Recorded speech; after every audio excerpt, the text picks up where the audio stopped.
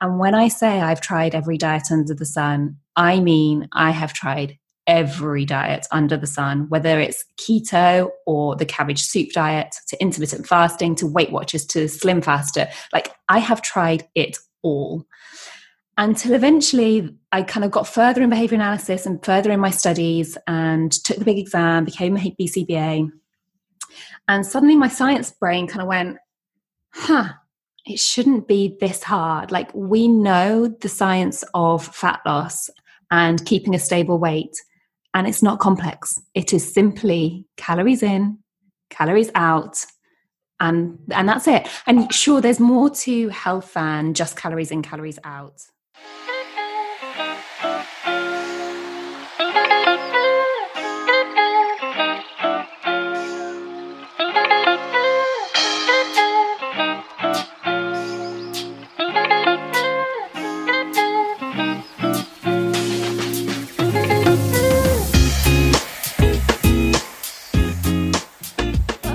Behavior Chef Podcast, nutritional information for today's behavior analyst. There we go. And that was brought to you by Jo Wesley, our guest this fine day. You might know Jo from Instagram mainly, I suppose.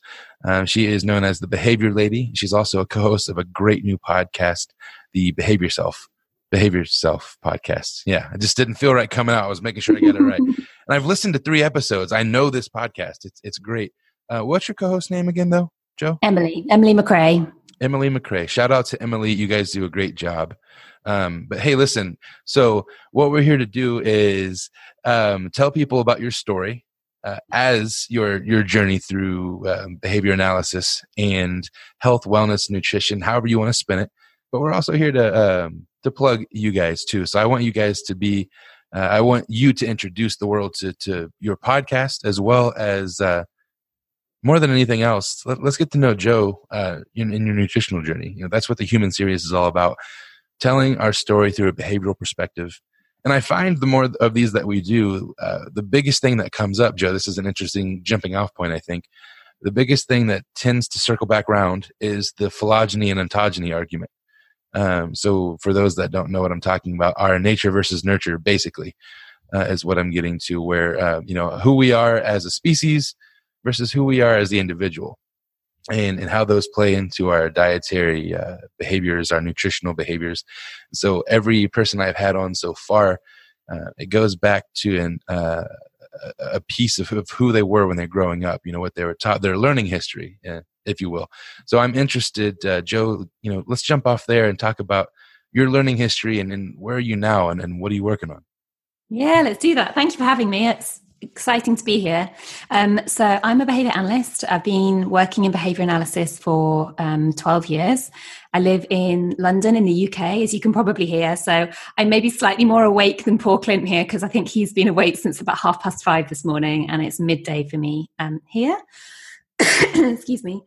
So I, like Clint, have my PN1 certification and have been fascinated in all things nutrition and health for many years, primarily because I came from being an obese teenager, which wasn't a particularly nice place to be as a teen, and very much grew up where food was everything. Our family loves food. It was a comfort. It was a commiseration. It was for celebration. It was for habit. Food was everything.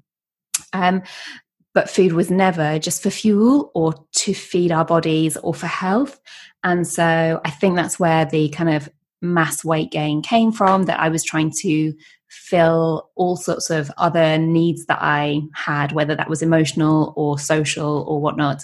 And funnily enough, it didn't work, but it did make me gain a huge amount of weight. And so then going into my 20s, having left university, I started a career in behavior analysis with children with autism. And it's a hard job. It's exhausting and long hours and can be emotionally quite taxing. And again, food played a role. But by this point, I'd started to get my head around the idea that I had some control over food and therefore weight loss or weight gain. And when I say I've tried every diet under the sun, I mean I have tried every diet under the sun, whether it's keto or the cabbage soup diet, to intermittent fasting, to Weight Watchers, to Slim Faster. Like, I have tried it all. until eventually I kind of got further in behavior analysis and further in my studies and took the big exam, became a BCBA. And suddenly my science brain kind of went, it shouldn't be this hard. Like, we know the science of fat loss and keeping a stable weight, and it's not complex. It is simply calories in, calories out, and that's it. And sure, there's more to health than just calories in, calories out. You know, in terms of the kinds of calories you're eating or the kind of movements you're getting, there is more to it than that, but it's not complex. And so where we come from as behavior analysts, trying to change people's behavior to improve their lives, I think we can have a huge role as behavior analysts with people's health and nutrition behaviors.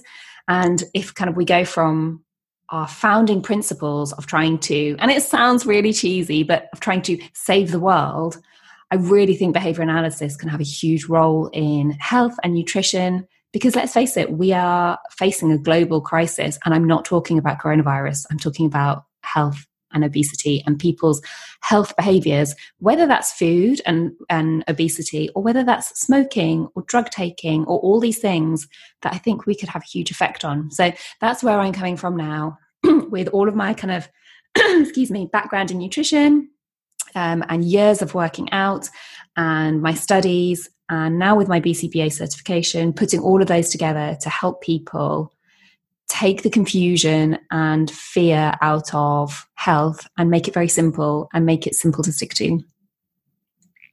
Man, it's like that was rehearsed, even though I know it wasn't. That was concise and a great introduction to things. I really enjoyed you took us on an entire journey with that, beginning to now. And I was interested in there where you used, I believe it was the phrase, healthful behaviors or something along those lines. Yeah. So that's kind of a tagline that we use as well, because, you know, as you say, healthful doesn't just mean calories in, calories out. The scale is the most publicized and I guess arguably politicized, you know, thing that people think about. It's the moneymaker. It's also the AO for most people. Yeah. And for those that are non-behavior analytic, it's the thing that makes people stop, or that takes away a lot of motivation. And so I'm actually, like right now myself, I've made it no secret that through coronavirus, I've found it difficult. My routine has been so interrupted and just so many life things going on. It's easy to fall off the wagon. And it's, you know, hard to jump back on. So I actually hired a personal trainer, and I sat down with the guy and I told him, I said, listen, I don't need you. I said, I know what I'm doing, but I need you. I need you to like, you're my MO. You have no stake in this game, but you're increasing my reinforcing value of doing these things because I'm putting a monetary, you know, gain to it. I'm paying you, which I'm glad to. I'm glad to support local people. But also, I just need somebody to say, hey, how's it going? How's the check-in? I let them know the days that I typically struggle. You know, Friday night, Saturday night are usually my, like, okay, we can relax and be a little bit open with and you can be flexible. That's the beautiful thing about flexible eating. But sometimes I'll go off the rails a little bit too much. And so on those nights, you know, I've got a contingency in place where he'll text me and say, hey, remember your goals. Like, remember what you're trying to do. You set these goals. So it's your choice. If you want to go off the rails, go ahead. It's, you know, that's your choice. Mm-hmm. Also, you chose, you know, I'm texting you because you chose this path. And so to me, it's like, okay, that's the kind of outside accountability that I need. And to be flexible. You know, I can eat whatever I want. And I love that. But I haven't all that to say, I haven't touched the scale in about 4 weeks. But I'm in a wedding today as of the recording of this podcast. Mm-hmm. And when I went to get my tux, I had to get a different pair of pants and a smaller shirt. And so clearly other indicators, which are important for people to hear, there are other indicators of your health other than a number on a scale. And I could do an entire series on why body fat percentage versus weight loss is way more important. Yeah, I was talking to Emily about this on the podcast. I've put myself into a fat loss phase over the last month, primarily more than anything in the run up to Christmas and in lockdown, to show my clients and my people that it's totally doable. Mm-hmm. And in so I'm 5'7" and about 140 pounds at my kind of heavier weight. So I'm not not big, like I don't have a huge amount of fat to lose. But in the first week of being on this new fat loss plan, I lost 7 pounds. Nice. That was not fat. It could not be fat. Someone of my size and shape could not lose them. It's totally. And so actually the scale is a bit of an idiot because it doesn't show me my fat loss. What I knew was I'd gone slightly lower carb, so it was water weight from my muscles, and it was probably a little bit down the toilet.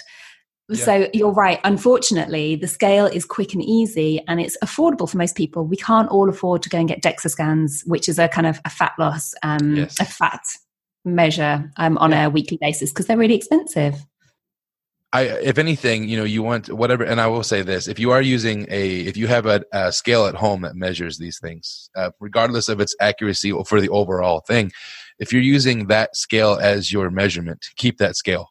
And whenever you can, if this is if you're focused on fat loss, percentage wise, invest in a DEXA scan at some point. But while you're working now, use your measurements that you have to watch that number hopefully decrease. And just a bit of information for that, dropping calories and restrictions for your diet doesn't necessarily equate to fat loss, and weight loss does not equate to fat loss. And so sometimes what you'll see, if there's not a steady a stream of diet and exercise to go along together, while you lose calories, your body will become more efficient and drop muscle mass. So what you actually might find is you might lose weight, but gain body fat percentage, because what's happening, your muscle mass is what's dropping. And so it's possible to retain a little bit more body fat percentage and lose more muscle mass, because you'll lose that first if you're not careful. So I just always like to let people know. Yeah, I think there can be a few things going on there. It could be that. I think when you lose weight as well, your NEAT, your non-exercise activity thermogenesis will go down. So you'll automatically stop wiggling and fiddling and walking around quite so much, because your body will try and conserve that energy. So I think there's lots of things can go on there. But yes, the general point is a weight is a good general measure, but I think there are lots of other measures that you can take. How you feel in your wedding clothes, like you just said, for example. Yes, what do you look like in the mirror? Take photos, take measurements. Everyone's got a tape measure around the house somewhere. Yeah, and I always seem to lose it when I need it. So wherever, it's that elusive thing. It's kind of like finding the screwdriver. It's never in the drawer.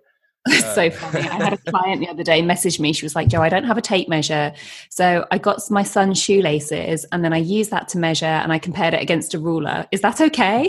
It sounds complicated, but it works. Sure. It does, but that's ingenuity right there. If you don't have it, the drive to do it is great. Yeah. So I know we started this as a human series to talk more about you. We've been talking more about the science behind nutritional change, behavior change, and I quite enjoy that. I enjoy having, that's kind of my platform. Behavior Chef kind of exists to talk about those things, and so does Behavior Self. So clearly, we have those things in common.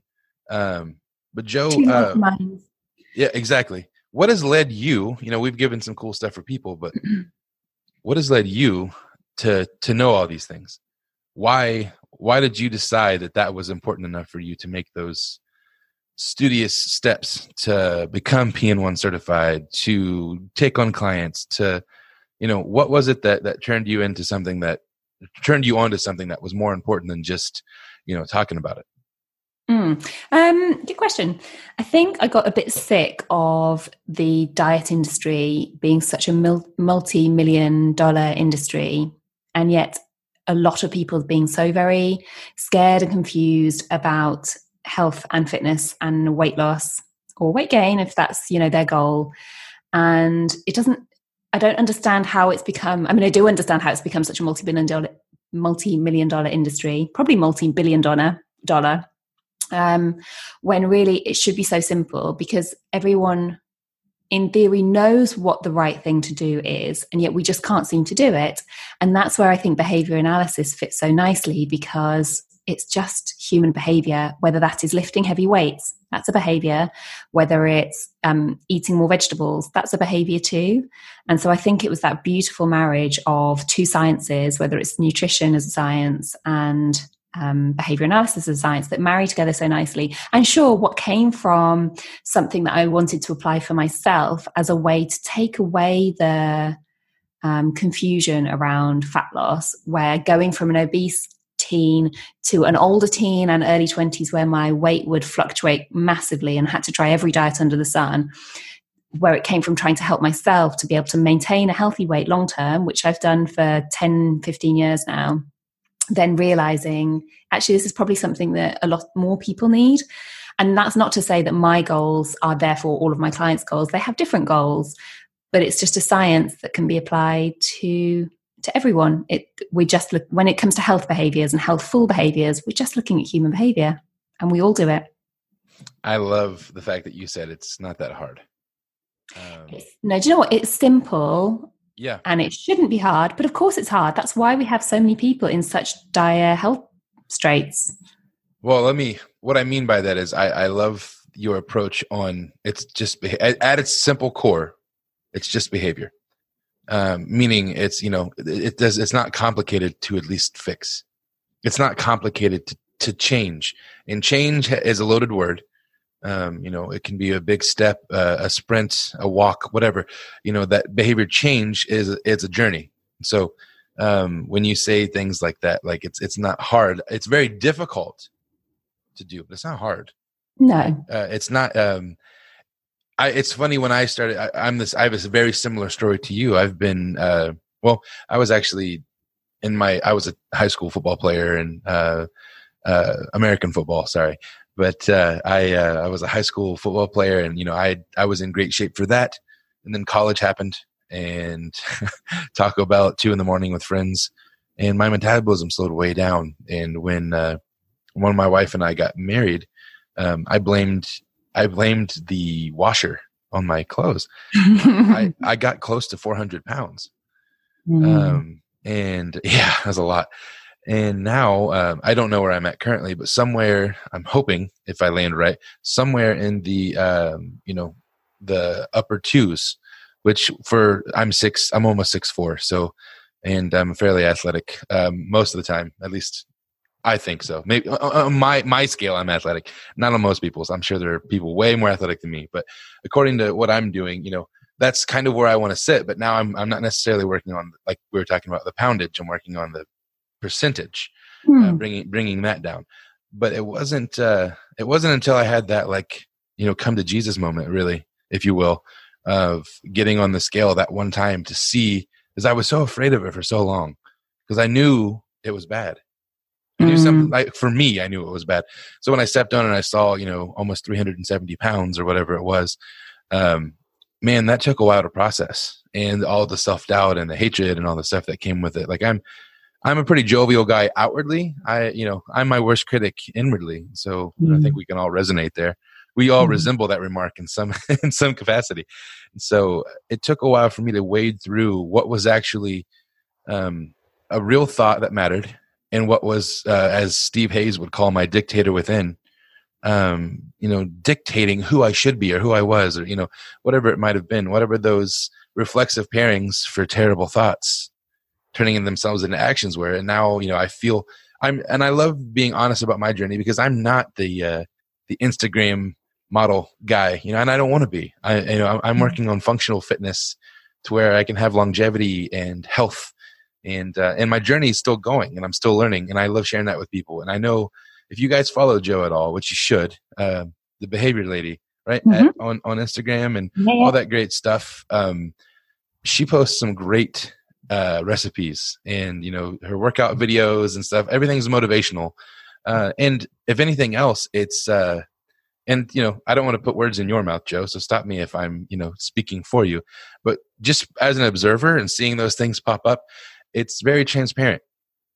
You're sharing your journey with other people, and there's a lot of stock in that. I know in our social media driven life, we're driven by the perfect image, but we need a dose of reality. And I think that's why things like your platform are awesome, because you're just sharing, like, okay, we're in quarantine, this is what my workout looks like during that time. You're an avid home workout person, and so a lot of people aren't. A lot of people are struggling because box gyms are closed down. So I think this would be a good segue for me to shut up for a second and say, Joe, give us some tips there, would you? I know that you've been doing home workouts for a while, or at least it seems like it. Yeah. I think you mentioned that when we were off camera.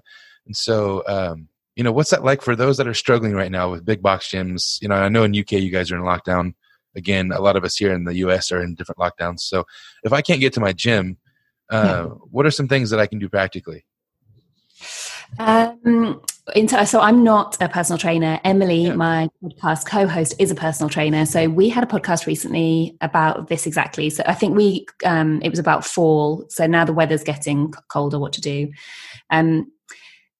You could do home workouts, and there are loads of free ones online. There are loads of ones that you can pay for. There are loads of home workouts. You don't need to have fancy equipment. A bag of rice could be 2 kilograms. A bag of potatoes could be a few kilograms. Big bottles of heavy water. You could fill a suitcase up with heavy things and throw that around. Or you could just say that I'm going to go for a daily walk each day. Your non-exercise activity thermogenesis, your NEAT, actually accounts for far more than your workout. People often really overestimate the number of calories that they expend in a workout. Actually, you burn far more calories by just getting your 10,000 steps in a day. And you can do it. There was one day where I couldn't really leave the house because, I could, but it was really, really raining here. And so every hour between meetings on my laptop, I got up and did 100 star jumps. And then in front of the TV, whilst my husband and I were watching telly, I did a few more kind of like running on the spot and star jumps. And I got 10,000 steps for the day. Was it my favorite? No. I'd much rather go walking around our local cemetery. As you've seen me, I'm sure on Instagram, it's beautiful. Walk around our local cemetery. But I suppose you can see the adversity that you're currently facing, whether that's a pandemic or whatever current adversity you're going through, and you could use it as an excuse not to meet your goals, or you could find a way to meet them anyway, or you could change your values and change your goals. I know which one I'd rather do, and it's either find a different way through the adversity and make the best of it, or change my values and change my goals, because actually just using it as an excuse is miserable. And I've been there, and it's not nice. And you end up beating yourself up every day, and it's miserable. Values-driven behavior change is, it seems to be kind of a new wave that we're seeing in behavior analysis. And maybe not new, it's just spiking again, but it's so valuable. Hence the term, I suppose. But it is so, what we're talking about there is making decisions for behavior change based on long-term outcomes, based on things that you deem valuable, not necessarily society or anything else. So and that's the beauty of the power of the listener. If you're listening to this now, you have the power for those healthful behaviors, whatever is valuable to you. If weight loss is valuable to you, you can gear something towards that. If family mealtime is valuable to you, you can gear something towards that. If eating greens more is valuable to you, whatever it is, the healthful behavior. That's what I said earlier. It's not hard; it's just difficult. The world is your oyster in that respect. You are the painter, and there's a canvas for you to work on. It's so great when you realize that the power is yours. It was freeing for me to realize that. My environment dictates my behavior, as we know, right? But I have the power to influence my environment. So in essence, I kind of have the ability to control the environment. So it helps me control behavior. And, we all look for control in things. And I think with that in mind, I didn't feel like I was spiraling so much, right? I felt like I had control to either continue to spiral, which I was, I would go and I've always been an emotional eater. That's a self-diagnosed terminology, but I've always been that type of person. I think a lot of people deal with that. Yeah, join the club. Yeah, right. Hey, we have a journal club on Thursdays. We don't, but we should. Can we keep hearing? Absolutely. Absolutely. Now that's the beautiful thing of flexible dieting. It's not about restricting to here in America. The bodybuilding diet has been taken, and really, since Arnold and those guys back in the day, they were, the first on the scene to do this stuff, what I would say widespread media wise. And so now to get a body in shape, it's white rice and chicken and broccoli, and which those things are great foods in and of themselves. But that's the hardcore 3% on stage show body, that those people that are eating that way are doing that kind of a thing, and they're not the typical person. Right. And if you take a step back about what their goals are to look a certain way on stage. And that's fine. It is. But long term, it's not sustainable. And actually, they've probably got no energy. I'm sorry to be crude, but no sex drive. No, they probably have like no good social relationships at the time. And that's fine because that's their goal at the time. But we can have different goals, and there's different ways of hitting your goals. You don't have to eat chicken, broccoli, and rice, because that's a bit sad. It is. You can find beautiful alternatives. And that's the beautiful thing, looking at it from a behavioral standpoint. I love extending stimulus and response classes for myself. Stimulus classes, all these different foods I might want to try. And then response classes within those stimulus classes. So we've done behavior chef cookouts before, which we will again, I'm sure, on, the stimulus class of an egg. And we've taken the egg and we've talked about response classes of an egg. So I can make an omelet. I can make scrambled eggs. I can make egg whites. I can make a frittata. I can make Gordon Ramsay's eggs, which is the way that I make eggs every time I make them now. For the last year and a half, I've made, his version of scrambled eggs blew up on the internet a couple years ago. And I learned how to do it. And it actually became my favorite flavor for eggs, and my wife actually requests it now. So that's what we have, and it's become a thing for us. It's become, this fun thing, this learning a new modality to cook has actually become like a thing that's brought us together, which to me is values, is time with my family. And so I get to do something and practice a skill over and over again that I love, and I get to see that, like, I'm reinforced by my wife saying this is great. We're sitting there having a good time, and the flavor is just fantastic. If you don't know what I'm talking about, if you're listening, go YouTube Gordon Ramsay scrambled eggs and thank me later. And I'm sure I can link it in the show notes to this, but it's just an example of what opening up to learning a new experience with a values-driven approach can really do for you. All this stuff is about your values, the listener. And here, the guest, Jo, shared her values here, but she's also shared so many practical, awesome steps on how to just start. And I think, if anything, just like anything else, it doesn't matter how far you want to get. If we don't start, there's no opportunity to get there. And so wherever you are, start there. Don't try to get somewhere else. Start where you are. I don't know if I can say it any different or any better or any easier than that. It's just, if you want to do it, just start now. Whatever it is, pick something, pick a plan, and start. And then as you go, that plan can grow. I think Jo has talked about that quite a bit herself with her journey Like you were saying before, the beautiful thing is that you're in control. And if you're trying to say that other people are to blame for what's happening, then you need to call yourself on that, because it's both scary but also empowering. You're in control. You get to control your environment. You control your behavior. No one is putting that cake in your mouth, and no one is making you sit on the sofa. If you want to change, if you want to work towards your goals, whatever that might be, and it doesn't have to be fat loss, you can control that. That's the beautiful thing about it. She's over here preaching straight fire. That's absolutely the truth. It's up to you. And that is a scary realization. But once the jitters wear off, the power that you've just given yourself is immense. I'll never forget that when I realized that for myself, that I am in control, and not just of the negative things, folks. You're not in control. So wherever you find yourself, I'll just say this, and then I'll give Jo the plug to close us out for today. But if you find yourself in a spot where you have that dictator within that's telling you you're not good enough, you're terrible, you're overweight or sluggish, or I don't know what it is, whatever your mind is telling you. So if you hear me, if you're attaching, I'm in control of that, you're not wrong. We did get ourselves where we are, but there's an entire another side that you're in control of. And you are in control of the one that is kind to you. And you are in control of the person who makes a decision to step forward. And you are in control of the environment that you build and the reputation that you bring and who you become. It's up to you. So who you are doesn't have to be, who you are right now doesn't have to be who you'll become.